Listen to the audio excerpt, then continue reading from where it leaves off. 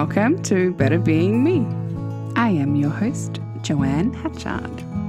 Better Being Me is all about celebrating the neurodivergent woman, learning how to be safe and secure enough to drop the masking, embracing the true version of who you are. My goal is to share my stories and those of other neurodivergent people that prove we are not alone in our difficulties. And together we can be celebrating how we have overcome our challenges and fully embrace our life. I want to promote our unique perspective of the world. Welcome to Talking Twaddle with Better Being Me, Joanne Hatchard, and my guest today is Beck Newell. I'm so very excited to have this chat because I've been working with Beck for, I think, 2 years now in different capacities. And most recently, they are the people that are responsible for my podcast to actually get out of my own computer and out into the world, which has been no small feat on their behalf. So I am eternally grateful for the step of getting it out into the world, because I was in a little black hole of nothingness, and Beck came along with their awesomeness and just sorted it out. So thank you very much, Beck. Hi. Thank you for sharing your awesomeness. We're going to jump straight into how awesome you actually are, because you've blown me away. I think in the last 12 months, maybe 18 months. Yes, 18. 18 months, 18 you now. have written 8 books. 9. 9 books, plus a full Plus, novel. Yeah. And plus illustrated another one. So I think there's 10 in the collection now. Yeah. Yeah. So, whatever. But just a few. Just a few. So this is the hyper-focus.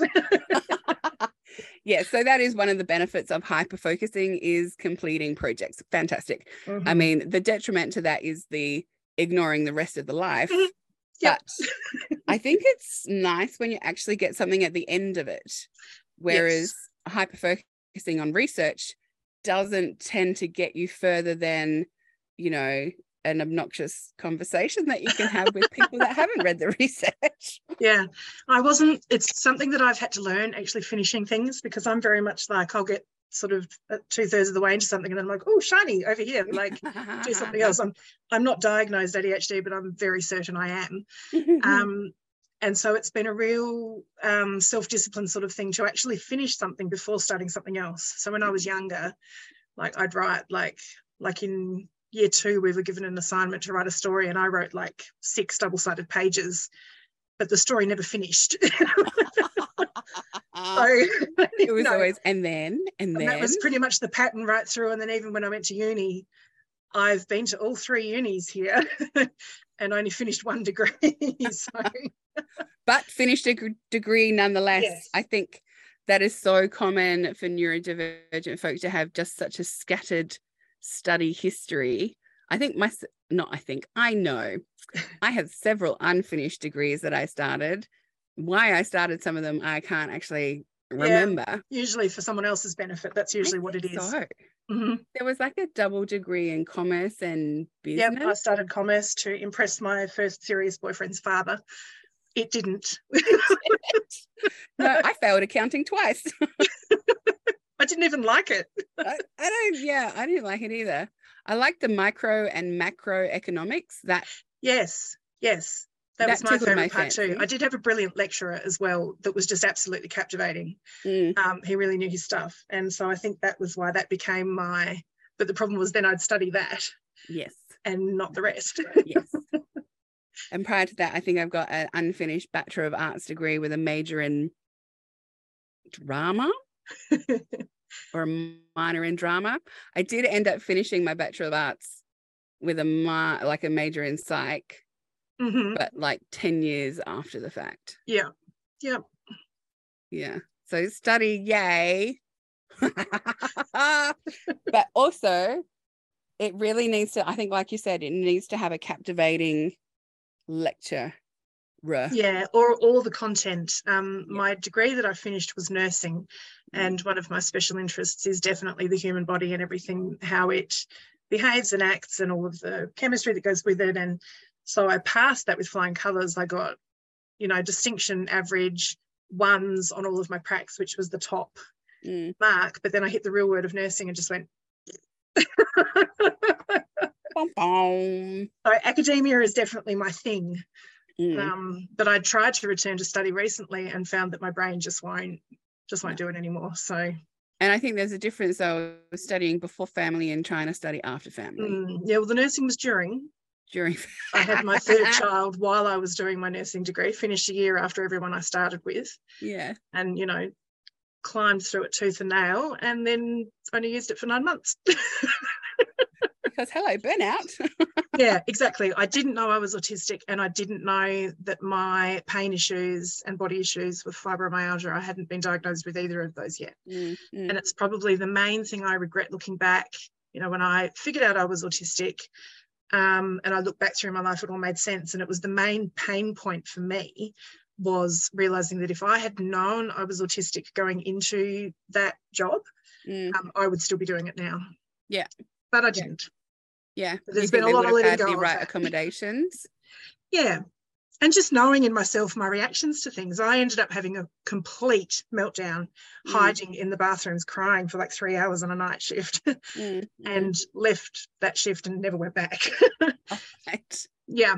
So, and they were happy to let go of me because I'd had 3 months of sick days in 9 months. Yeah. Yeah. There's clues here. Like, I don't know. But so they were very happy to let me go. But someone said to me later, you could have sort of fought to stay employed and be paid a half wage and all this bit because it was a government job. But anyway, I didn't know any of those things. So no, and when you're in the middle of burnout, you don't care about solutions, you care about cocooning. Get out. Yeah. Run away. That's my instinct is to run. Yep. So I did. Yep.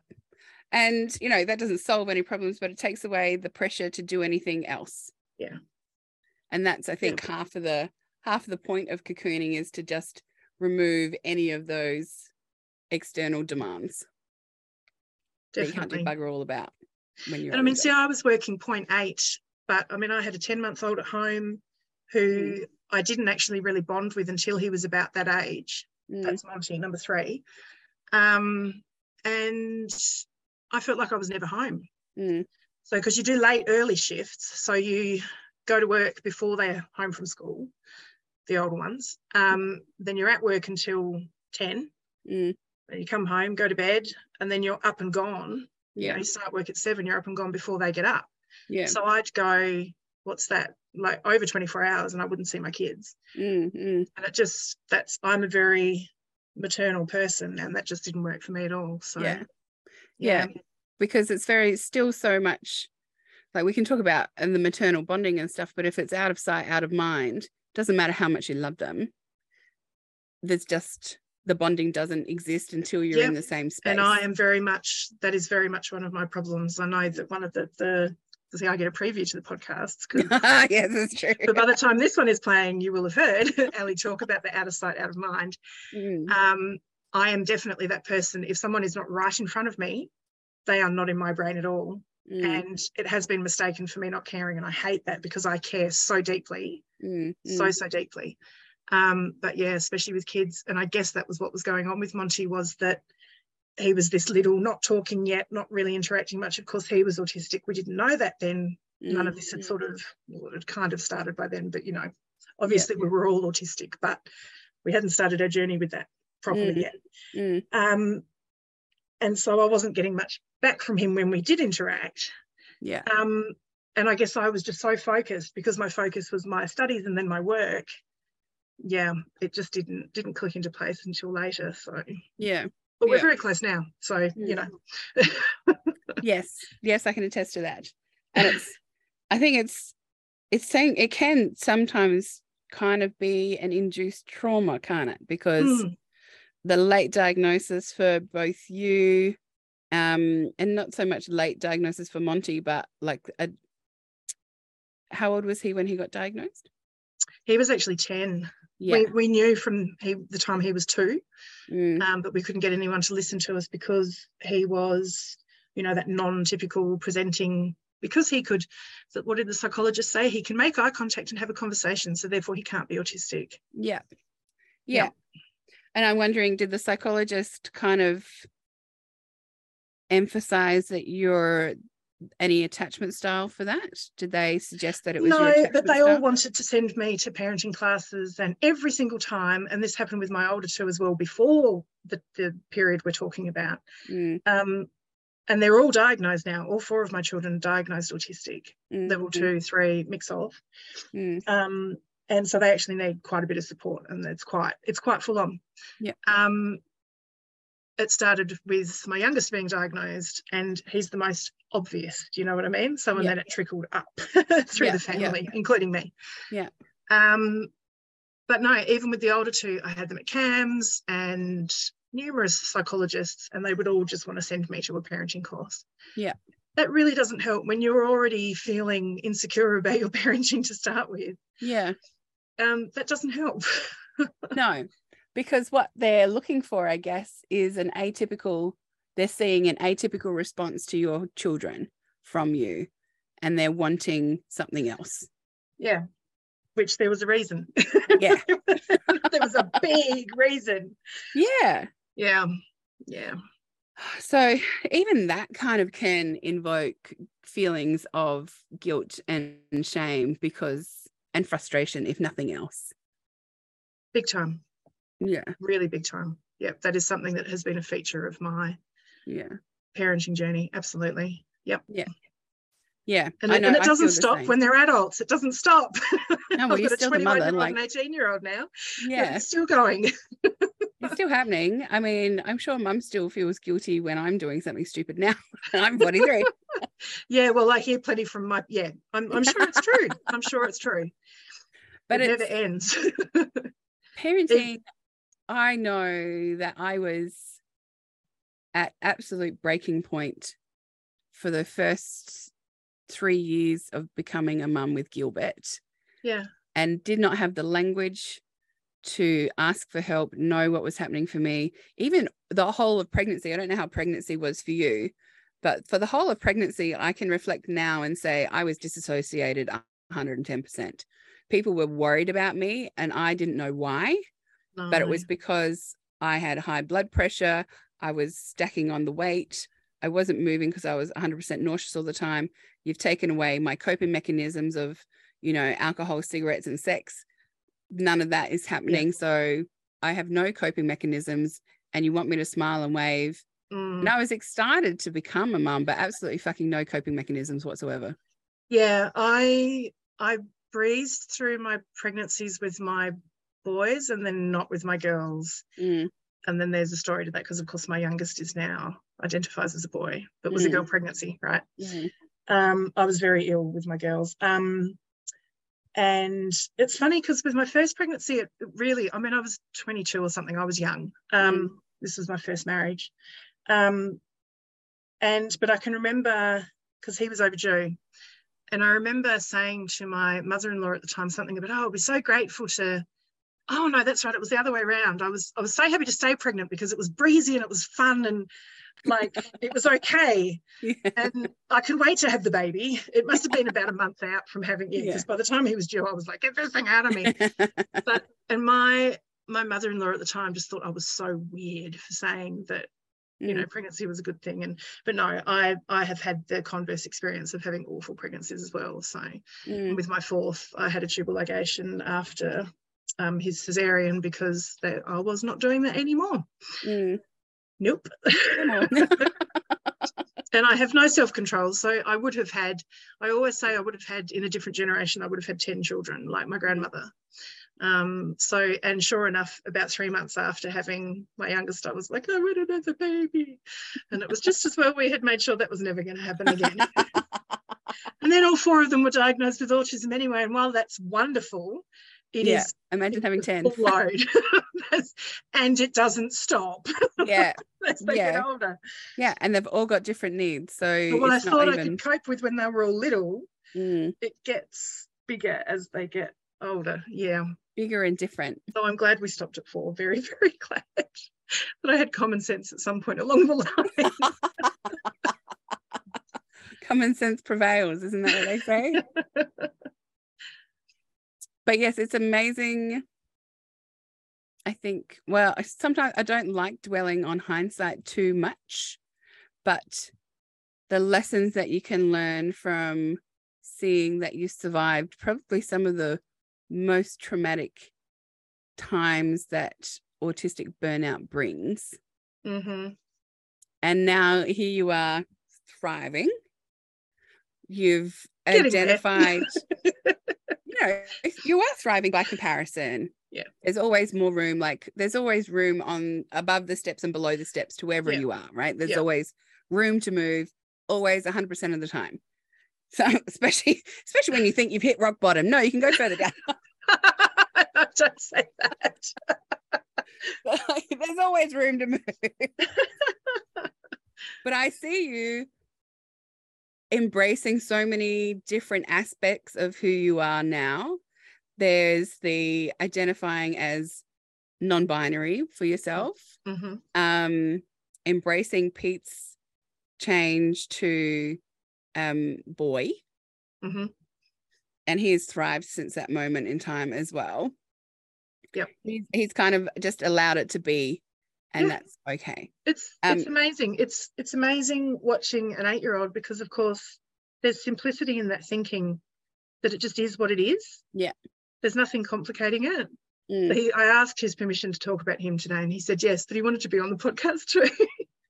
I can imagine. Was broken. Luckily it was time to go to school, and that was a bit of a diversion. But yeah, he was really upset that he couldn't be on as well. I can imagine. And then he's quizzing me. He's like, how many people listen to it? Like, how many people are going to know my story? Like, he's a little budding celebrity. It's hilarious. So funny. Yes. Well, this is one of the things that you've finished. So this was the first one that you published of yours. Yep. And it is the story of your son Pete when they were Morgan. Yep. And I think it's gone to a whole bunch of schools and stuff as well, hasn't it? Because so the Minister for Autism picked it up. I think it was 10 copies in the end. She was going to get 20 of each of that and the Funky Feast or whatever it's called. Yeah. But she got 10 each in the end. But yeah, they're going to be recommended in schools. Yeah. Yeah, and it's so I've even had, there was a lovely non-binary teenager came to my stall at Rotary Park the last time we were there, and they just, they were drawn straight to it. And even though they were, say, sort of 14, 15, they bought a copy. They loved it. They're like, this is me. This is, I am me. That's what yeah, that's right. Yep. So it's good. It's, so even though it's a story about an 8-year-old, or he might have even been 7 at the time. But yeah, so, but now see, I've got a copy too. Now we've got to do I Am Pete. Oh, right, yes. With photos and about being trans. Yeah. Yeah. And it's so nice because even if that changes later for Pete, then it's still like, well, that's fine. Whatever. It's part of his story. He very much, and it's funny because he talks about Morgan as if it's a different person. Yeah, it's interesting. Right. It's in it. We haven't gone for any of the gender counselling or any of that yet. We're waiting until he's a little bit older. But it'll be interesting to unpack what that all means for him. Yeah. Well, the tendency to refer to yourself as a third person in the past is a separation from that history. So it might be that right now this is what he needs to be doing to find security and comfort. Yeah. Whereas in the past, he might not have felt that security. And that's the key word for him is respect. He feels like he wasn't respected as Morgan. Yeah. So changing that mindset. And as he grows older, that may change and his understanding of what was happening may change. So yeah, it'll be interesting. We're just going with the flow. Just see what happens. Whatever. Yep. And very luckily, we are surrounded by people that have been very supportive. All of his therapists just changed his name and pronouns on their stuff, and they used them. And the school, it's funny, the principal says Pete, but she. still, which I always have to have a bit of a chuckle with. But actually, I mean, it actually really annoys me. I'm like, come on, this has been like, it's almost a year now. Almost a year, yeah. But she's an older lady and obviously can't. I think it's harder for that older generation. So the only person we had trouble with in the beginning was my mother. So she's just turned 72, so she was 71 at the time. And we had talked about it at home and all about it. And then I posted on Facebook introducing Pete. She rang me basically in tears. She was shattered. Like, I just don't understand it. What's going on? Why are you putting it all over Facebook? And it's taken a lot of time because Pete's 8th birthday followed soon after. And everyone was there, and Mum came as well and made a big deal out of saying, the birthday girl, are you going to cut the cake? And funnily enough, we had the SA Ghostbusters here, and one of them is a lovely trans woman who we met for the first time that day. And she sort of went, hang on, did I hear that right? Because I don't think she'd picked up that Pete was AFAB at that point, assigned female at birth.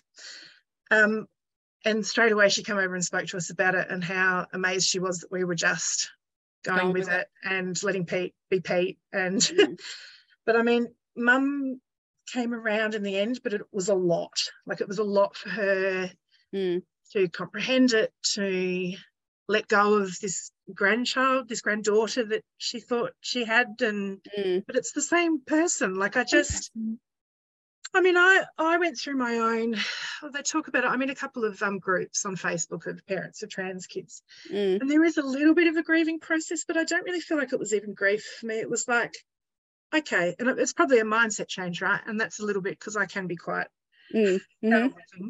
So it was just a bit of a switch, and then it was fine.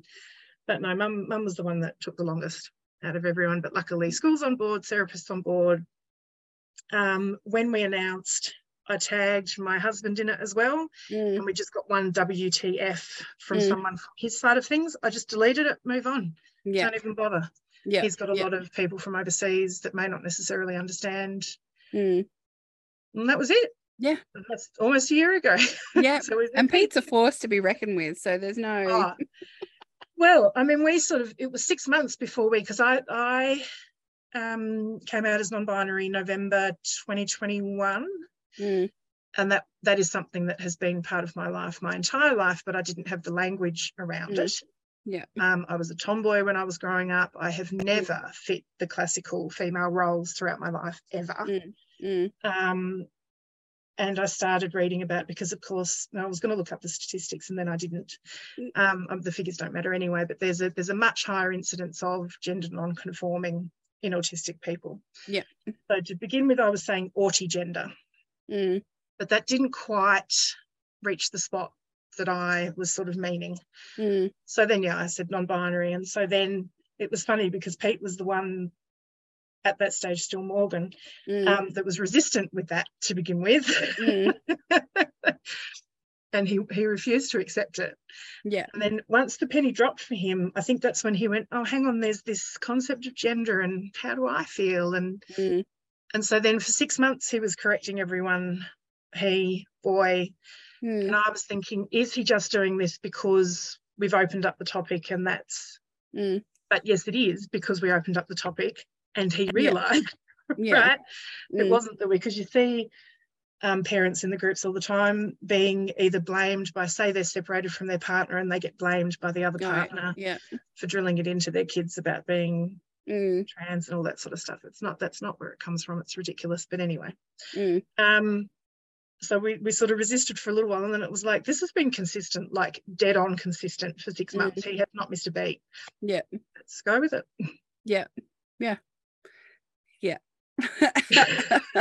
And I know Pete, so it is not so much easier, because why fight it?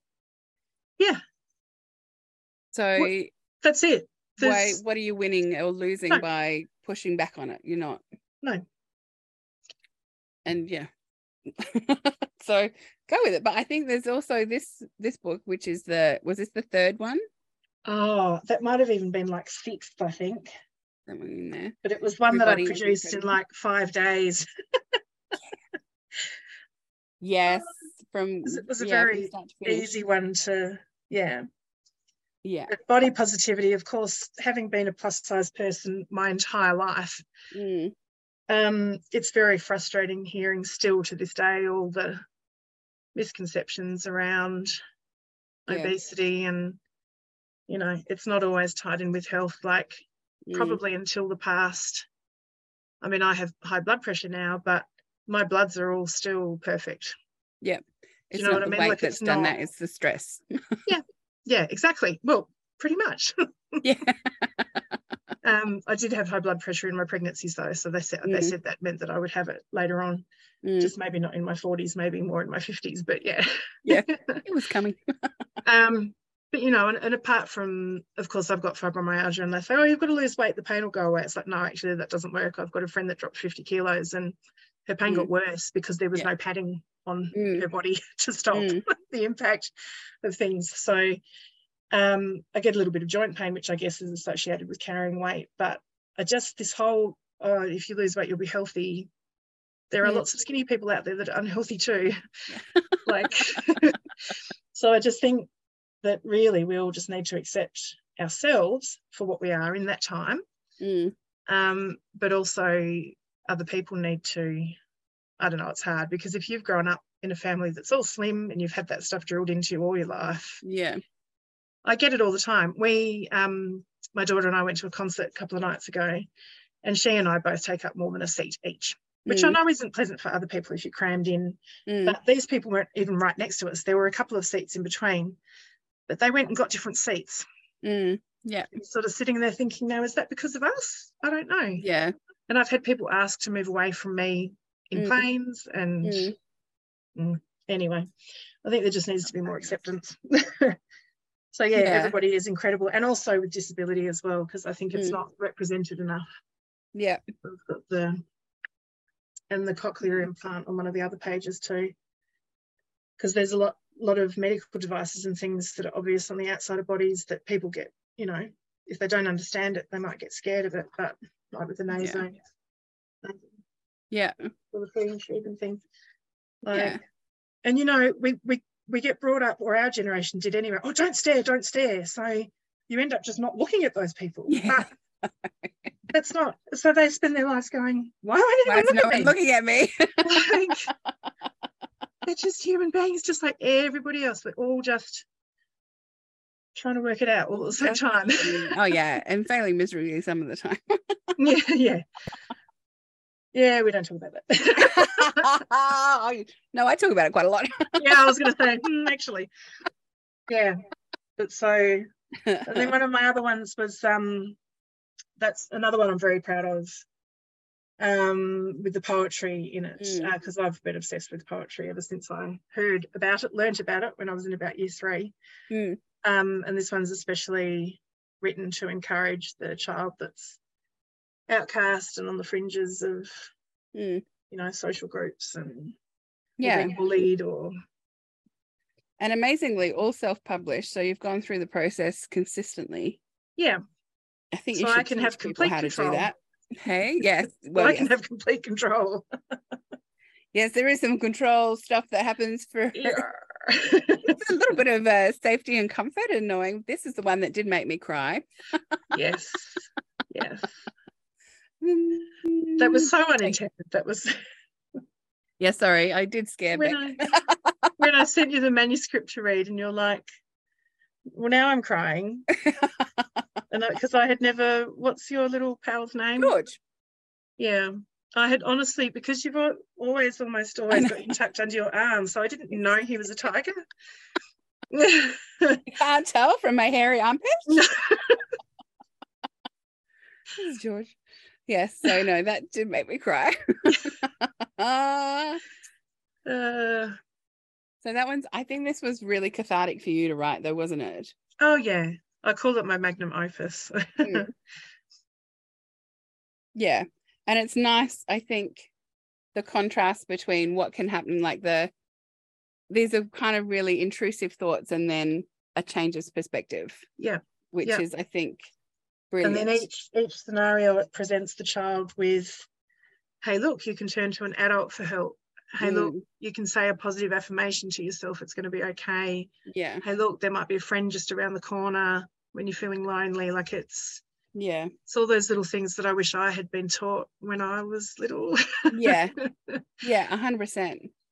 I was so super lucky when I was little that I had, oh, look, see, there's George just there. I had a friend straight across the road.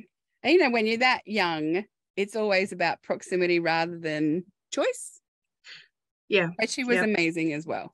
And, you know, I was older, so I was allowed to control because I was older, kind of thing. So looking back now, I was probably a little bit, and I used to get super jealous of her interacting with anyone else as well. Like hindsight's 2020, right? Oh, it's tricky, isn't it?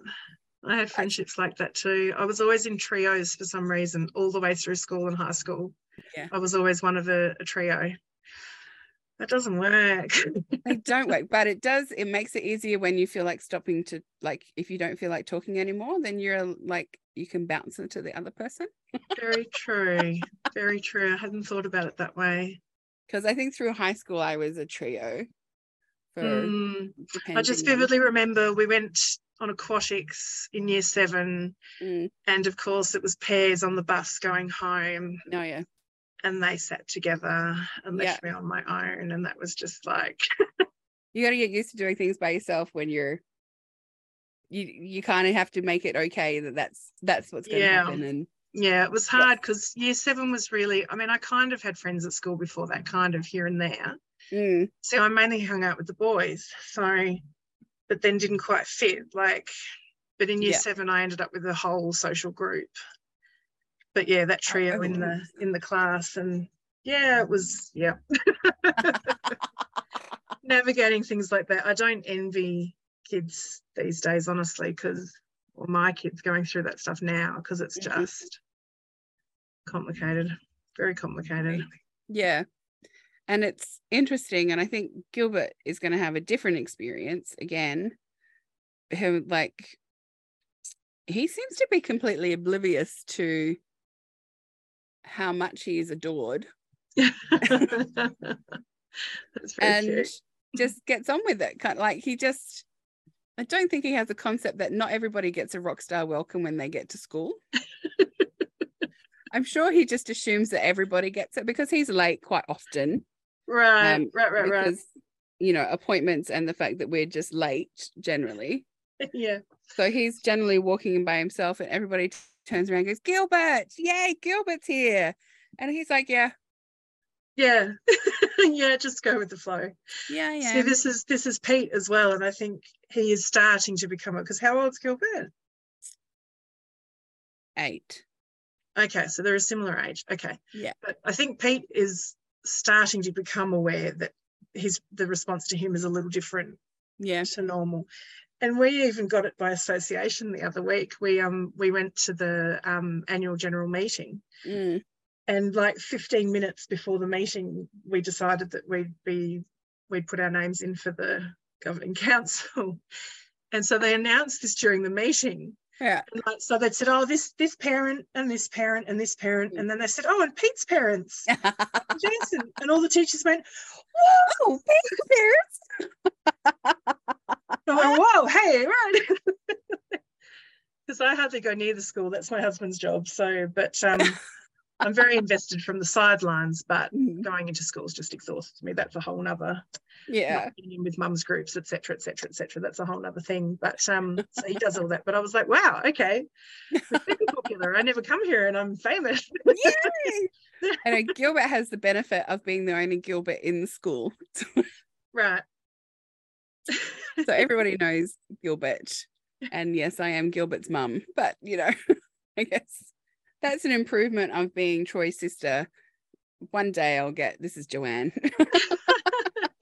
Yeah, Jason gets sick of Pete's dad. Yeah. Yep. Yeah. I'm very proud to be Gilbert's mum, but Joanne, it's fine.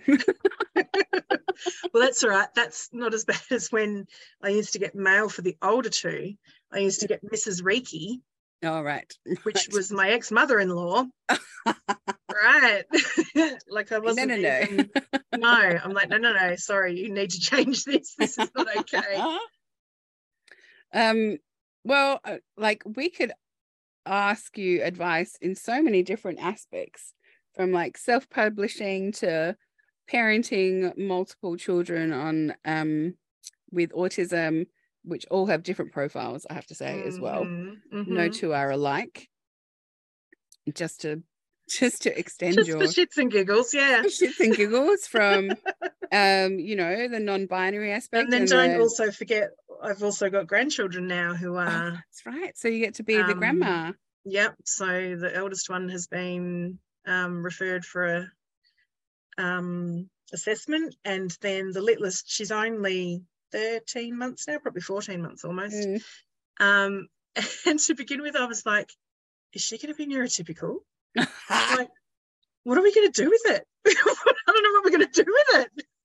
Because I believe their mother is autistic as well. She's not diagnosed, but two of her brothers are. She certainly shows signs. Absolutely. So I'm like, we've got this entire family, except maybe, see, the jury's out with my husband. Yeah. But I think he's at least ADHD, at least. Due to his school history and all sorts of things, like adherence to routine, and it's there. It's there. But yeah, just the past sort of the other day, her mum posted some photos and she was laying on the floor. You know how they do that sort of, they play with side on sort of thing? Yeah. And she was kind of up against the wall. Oh, that's right. She had her feet up on the wall. And I'm like, no, maybe not. Okay. Don't worry about that too much. It's just, I mean, I could see it. It amazed me because, of course, like I'm saying with my four, picking it up happened kind of gradually and slowly. And I had so many people saying, you're reading into things, it's not real, it's not happening, it's just your parenting. So things were well and truly, the horse had bolted by the time I actually had someone actually say, yeah, you might be right. Yeah. But it's been funny watching Ryder, my older grandchild, grow up. And from about 8 months old, I could see it in him. And then as he got closer to sort of a year old, I could see he'd get himself locked in little routine patterns, where he'd sort of clap and then laugh and then throw his head back and then come back again and then do something else, and then he'd clap and then he'd la, la, la, and then I'd be like, oh, there it is. And he's still not, I mean, he's speaking better now, but he's still not really speaking clearly. If you spend enough time with him, you can understand what he's saying. But so that's eventually why he was referred, I think, for a diagnosis. And he has outbursts and all the stuff. All the fun. Yeah. But but it was interesting seeing it so early in him, because with Monty was the real, oh my gosh, he's autistic. He had a piece of Smiley Fritz when he used to eat. And he tore it up into even pieces. And then he had Hot Wheels cars, which he placed equal distances around. He was 2, by the way, around this bowl. And then he put an equal slice of Fritz on each of the cars. Yeah. And I went, oh, shit. Oh, we're in for some fun. I took a picture of it. I found it the other day because I always thought it was when he was 18 months old, but he was actually 2. Yeah. But and then took 8 years for someone to actually listen to me. Get on board. And it is like, it's such a big discussion around, where did we, I think we started this the other day with a different person. Being an undiagnosed autistic person, are you projecting your behavior onto your child and they're learning from their environment rather than being internally autistic themselves? Yes. So this was my 18-year-old who was, I think she was diagnosed about 2 years ago now.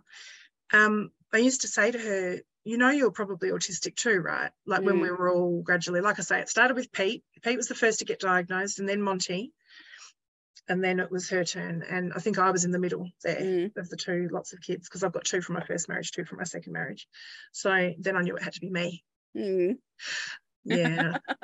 Yeah, that was a bit of a penny dropping. Anyway. It took me so long to realize, honestly, like I could tell that story in a second, if I remember to come back to it. It took a slap in the face for me to go, oh, me too. Anyway, just before my 40th birthday, I was like, oh, crap. Yeah. Anyway, so Harriet, my 18-year-old, she always used to say, oh, it's just because everybody else around me is autistic. Like, I've got the behaviours off everybody else. And I'd be like, no, I don't think that's what's going on. And, you know, she'd have all these friendship issues and she was behind at school. And then she went through this like 2.5 years of school avoidance. And I'd be like, no, I really think if we got you diagnosed, it might help with everything that's going on. Yeah. Oh, I'm autistic. But now she fully embraces it. Yeah. And I'm glad for that because she was so anti for so long. And I think it took the rest of us kind of, and I suppose especially me, I'll take the I'll take the credit, being positive about it and not seeing it as something like utterly shitful and horrible and it's going to destroy our lives. And because it's not. And she's incredibly creative and she's got this beautiful connection with animals, and it's all those things that are there that, you know, sure, she struggles, but the benefits outweigh the struggles to me. Yeah. And I think the earlier that it is embraced, then the struggles tend to be less. Yeah, and I guess that's where because neither of my older two finished school. And I believe if someone had listened to me when they were little, they would have had the support and the tools to finish school at least. Yeah. And that's where it may not have been angry. like the supports that they have now may not have been around then. Yeah, that's right. So that's kind of a wishing game, isn't it? I think that's a bit that. Yeah, no, and I know, and I try not to dwell on things. Every now and then I'll have a day where I really think about all that sort of stuff and get really angry. And I did a day course one day about sitting in emotions. I can't remember. I think we discussed it. It's a type like of therapy that, and you sort of sit in it and acknowledge it and go, yes, this is how this feels. It's okay. Instead of trying to, because I'm very much one for, you know, I produced 9 books in 18 months. I'm a diverter. So trying to sit in your feelings and actually really acknowledge them and then go, okay, a couple of deep breaths and all right, okay. It's I think that's actually just on that. I struggle with identifying the emotion as well. Like I can see super happy and I can see super grumpy because arsehole, so easy to pick out. And you know, a happy clapper, so easy to see. But it's the nuances in between where I can logically explain why I shouldn't feel bad about something that I really struggle with identifying where the feeling is and what the feeling is and what am I meant to do about it, or the emotion or whatever. Feelings is a word that I don't because I don't feel anything. Like, I'm not feeling it, but because it's such a foreign concept. But an emotion, maybe using the word like an emotion, allows that abstract mining to happen because you don't have to feel it, but you can relate to it. Does that make sense? Yeah. Because when I was editing when I was doing those damn transcripts, the other videos. Yeah. So which I appreciate greatly, by the way. I get to minutely dissect everything that's being said, and I love it. Like, it's my thing. But when you were talking about not feeling emotions, I think I'm the opposite end of that spectrum. I think I feel everything really deeply, and like I was always told I was a drama queen when I was little, because something that might make someone cry a little bit, I'd be like wailing, like. So my emotions are very raw, and which I guess it's just as nonsensical in the other direction. Do you know what I mean? Like, not knowing the feelings and then having the feelings and they're amplified, like 10 times. Yeah, it's a hard thing to explain because I still get moved, I guess, by. Like I can cry quite easily. The reason why I'm crying, I may not understand. Yeah. So my body is reacting, but my brain is going, Yeah. I cry for TV commercials, like. Oh yeah. Terrible. I mean, that is a fairly good indicator for me on how stressed I am, is how much I am on the verge of tears. And I think that's true for the majority of people. Yeah. I think I know when I'm experiencing extreme emotion because I can't cry. Oh, yes. It gets to the point where it's like, I don't know whether it's nothing left to give or nothing, and there's just nothing there. Yeah. And that's when I know I'm really like, Now we've disassociated because... Yeah, well, yeah, I do with that a lot. We haven't even touched on my mental health issues. Oh, gosh, yeah. Like coexisting. No, that's right. But yeah, coexisting, because I'm sure it's common in a lot of people, especially late diagnosed, because you spend your entire life trying to fit, you're a square trying to fit in a round hole and forcing it all the time, and it just fractures you. It just... Yeah. So what is relevant of mine, I don't know, because I wonder, because they slap you with so many labels and who knows. Yeah. But to have BPD, bipolar, premenstrual dysphoric disorder, which is about the only one I really actually go, yeah, that's for real. Depression and anxiety, of course, but I wonder about the BPD and the bipolar. I'm like, yeah, but I'm not confident enough to come off my lithium though. Well, no, yeah, that's something that you should do. So we are not a medical reference in any way, shape, or form. You should take your drugs questions to the doctor. Just a disclaimer there. No, exactly. Even though it's a yucky. Yeah. I don't like being on it, but yeah. I mean, obviously, I would do it under direction. I would do it under the direction of a medical professional. Thank you very much. Okay. I wouldn't just stop. No. That's just asking for hospitalisation. Yeah, and I think there may well be a significant proportion of like the bipolar and the BPD being misunderstood and actually autistic burnout.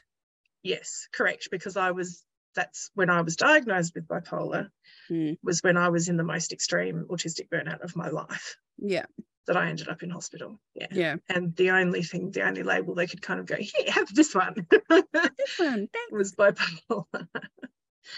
Yeah. And I remember like getting, I don't think I was never depressed, but I was stressed without a real reason for being stressed. But they gave me anti-anxiety or antidepressant tablet and it just numbed me off, like just kind of a drooling zombie, nothing. No. So to me that means the medication wasn't working because it wasn't the problem. No, that's right. And some people can take anxiolytics, the anti-anxiety and antidepressants, and they can work wonders and change their life. Yeah, like, honestly. But that just has not been... I've tried every kind. There's all different families of antidepressants, and I've tried every kind, and they either flip me into a mania, which is why they say I am bipolar, or they make me ill, or no. Yeah. So I've done a lot of work around making understanding stress, because I'm always going to be like quite there. It's Murphy's law, is that there is always going to be stress. There's always going to be stress, and it's how I'm dealing with it that makes the difference. Yeah. And having because the only part you can control, of course, is yourself. So well, that's right. Yeah. Yes, having a partner where it allows me my internal monologue just to out. Yeah. Has alleviated a huge amount of stress, because I think you and I do this something very similar, where we see issues in patterns that of the future that hasn't happened yet. Yeah. But we're well invested that it may happen, and this is causing me angst now. Yeah. And I'll explain what I'm thinking to Brad, and he'll go, I don't know, did I tell you? I can't remember who I told this story to, but we were driving home, and I've driven down this, like I've made this trek numerous times in my many years of driving. And And we're pulling up at this stoplight and there were no cars in front of me, but the rest of the lanes were full. And I'm like, what's wrong with this lane? What's happening ahead that I can't see that everybody else can see? That means that I shouldn't be in this lane. Should I change lanes now, Brad? And he's like, what on earth are you talking about? It could just be an empty lane. I went, all right. I love that. Yes, he's 100% right. And it was just an empty lane. Like no vindication on my behalf to see that, look, see, there's an accident. That's why. No, none of that. It was that I just overthought it. But having that ability to info it out meant that I could let it go, close that circle off, see it from another perspective and go, you're right, and relax into it. I mean, I didn't relax until I got to the end of the street, but, Yeah, it's a tremendous analogy, though. I'll have to put that one away in the memory bank because you just don't know. It's like, I mean, I'll touch on it briefly because we're almost out of time, but we've just moved, of course, or we're moving, just about to move. And we looked for a house for 8 months and I was so sure we were going to end up homeless. And it's only really just, it's a who you know, not what you know, that ended up getting us a house. And we've been very fortunate and it's going to be okay. But for the whole 8 months we knew about the situation, it's just caused so much stress. And because I'm an open book, that meant the kids all knew exactly what was happening every step of the way, when probably at least Pete shouldn't have been abreast of all of that. And so he's been, his behaviour has been a nightmare because I put all of that into him and he's just gone, all right. Yeah. 8-year-old can't deal with this. Yeah, no. So I don't know if I had, and I know you tried to tell me along the way, but it sort of doesn't, I don't know. I was so certain that it was going to go the way it was going to go, but I was wrong. Wish I could go back and tell 8 months ago me that it was all going to be okay. Who would have listened? Yeah, well, not me. Like I say, hindsight's 20/20. Like, it's amazing. Oh boy. What do they call it? Catastrophizing. I'm very, very, very good at catastrophizing. Catastrophizing and future thinking I talk about quite a lot with my thinking people. Of the worst case scenario, and that's exactly what's going to happen, and nothing's going to stop it from happening. Yeah. And it's actually very rarely what happens.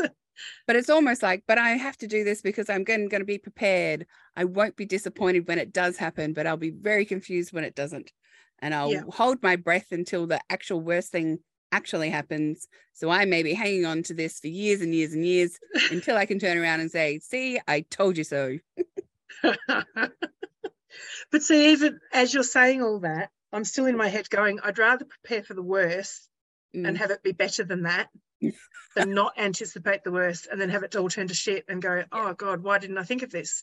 So I'm still going to do it. Always something in the middle. Yeah, I don't do down the middle.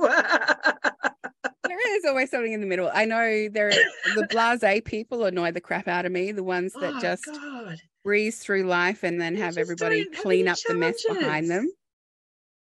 My best friend's a little bit like that, although I'm sure that's not actually what is going on under the surface. Like but she's very private, so I think if you peel back the layers, you'd see there's not actually, and I can even think of a couple of things that are going on for her that aren't perfect, but it always looks from the outside like, oh, what is going on here? Like, but especially just the whole, I suppose, being on parenting payment means we're at the bottom of the pecking order as far as society is concerned. And that just, that I could do a whole podcast just on that. And being a creative person rather than going out and doing insurance sales or some crap. I don't know. Yeah. Well, I think actually just on that point, there is one job that I recommend for anybody that is a catastrophizer is like an insurance adjuster. Yeah. So I'd probably actually be really good at that. That's probably what do they call that? The fact that I plucked that out of my brain is probably useful. Not commerce though. Yeah, not accounting for me either. She says, still counting on her fingers. Oh no. Like I was thinking. But anyway. 2 years of my life I'll never get back. My accounting not finished degree. Yeah. But I love where I am right now, and I love the work that I do right now, and I love all the opportunities I have available to me right now. So I am very thankful, and specifically very thankful that Beck has joined me on my podcast, and they will get the joy of editing this video and the transcript. this video and this podcast and typing it all out. No, not typing it, but no, correcting the misinformed. The auto transcript. Do you have any suggestions or final words for our listeners and viewers, because we're on video too? Oh gosh, I don't know, you put me on the spot there. Go and look at my books. Go buy my books is what you should be saying. Yeah, go buy my books.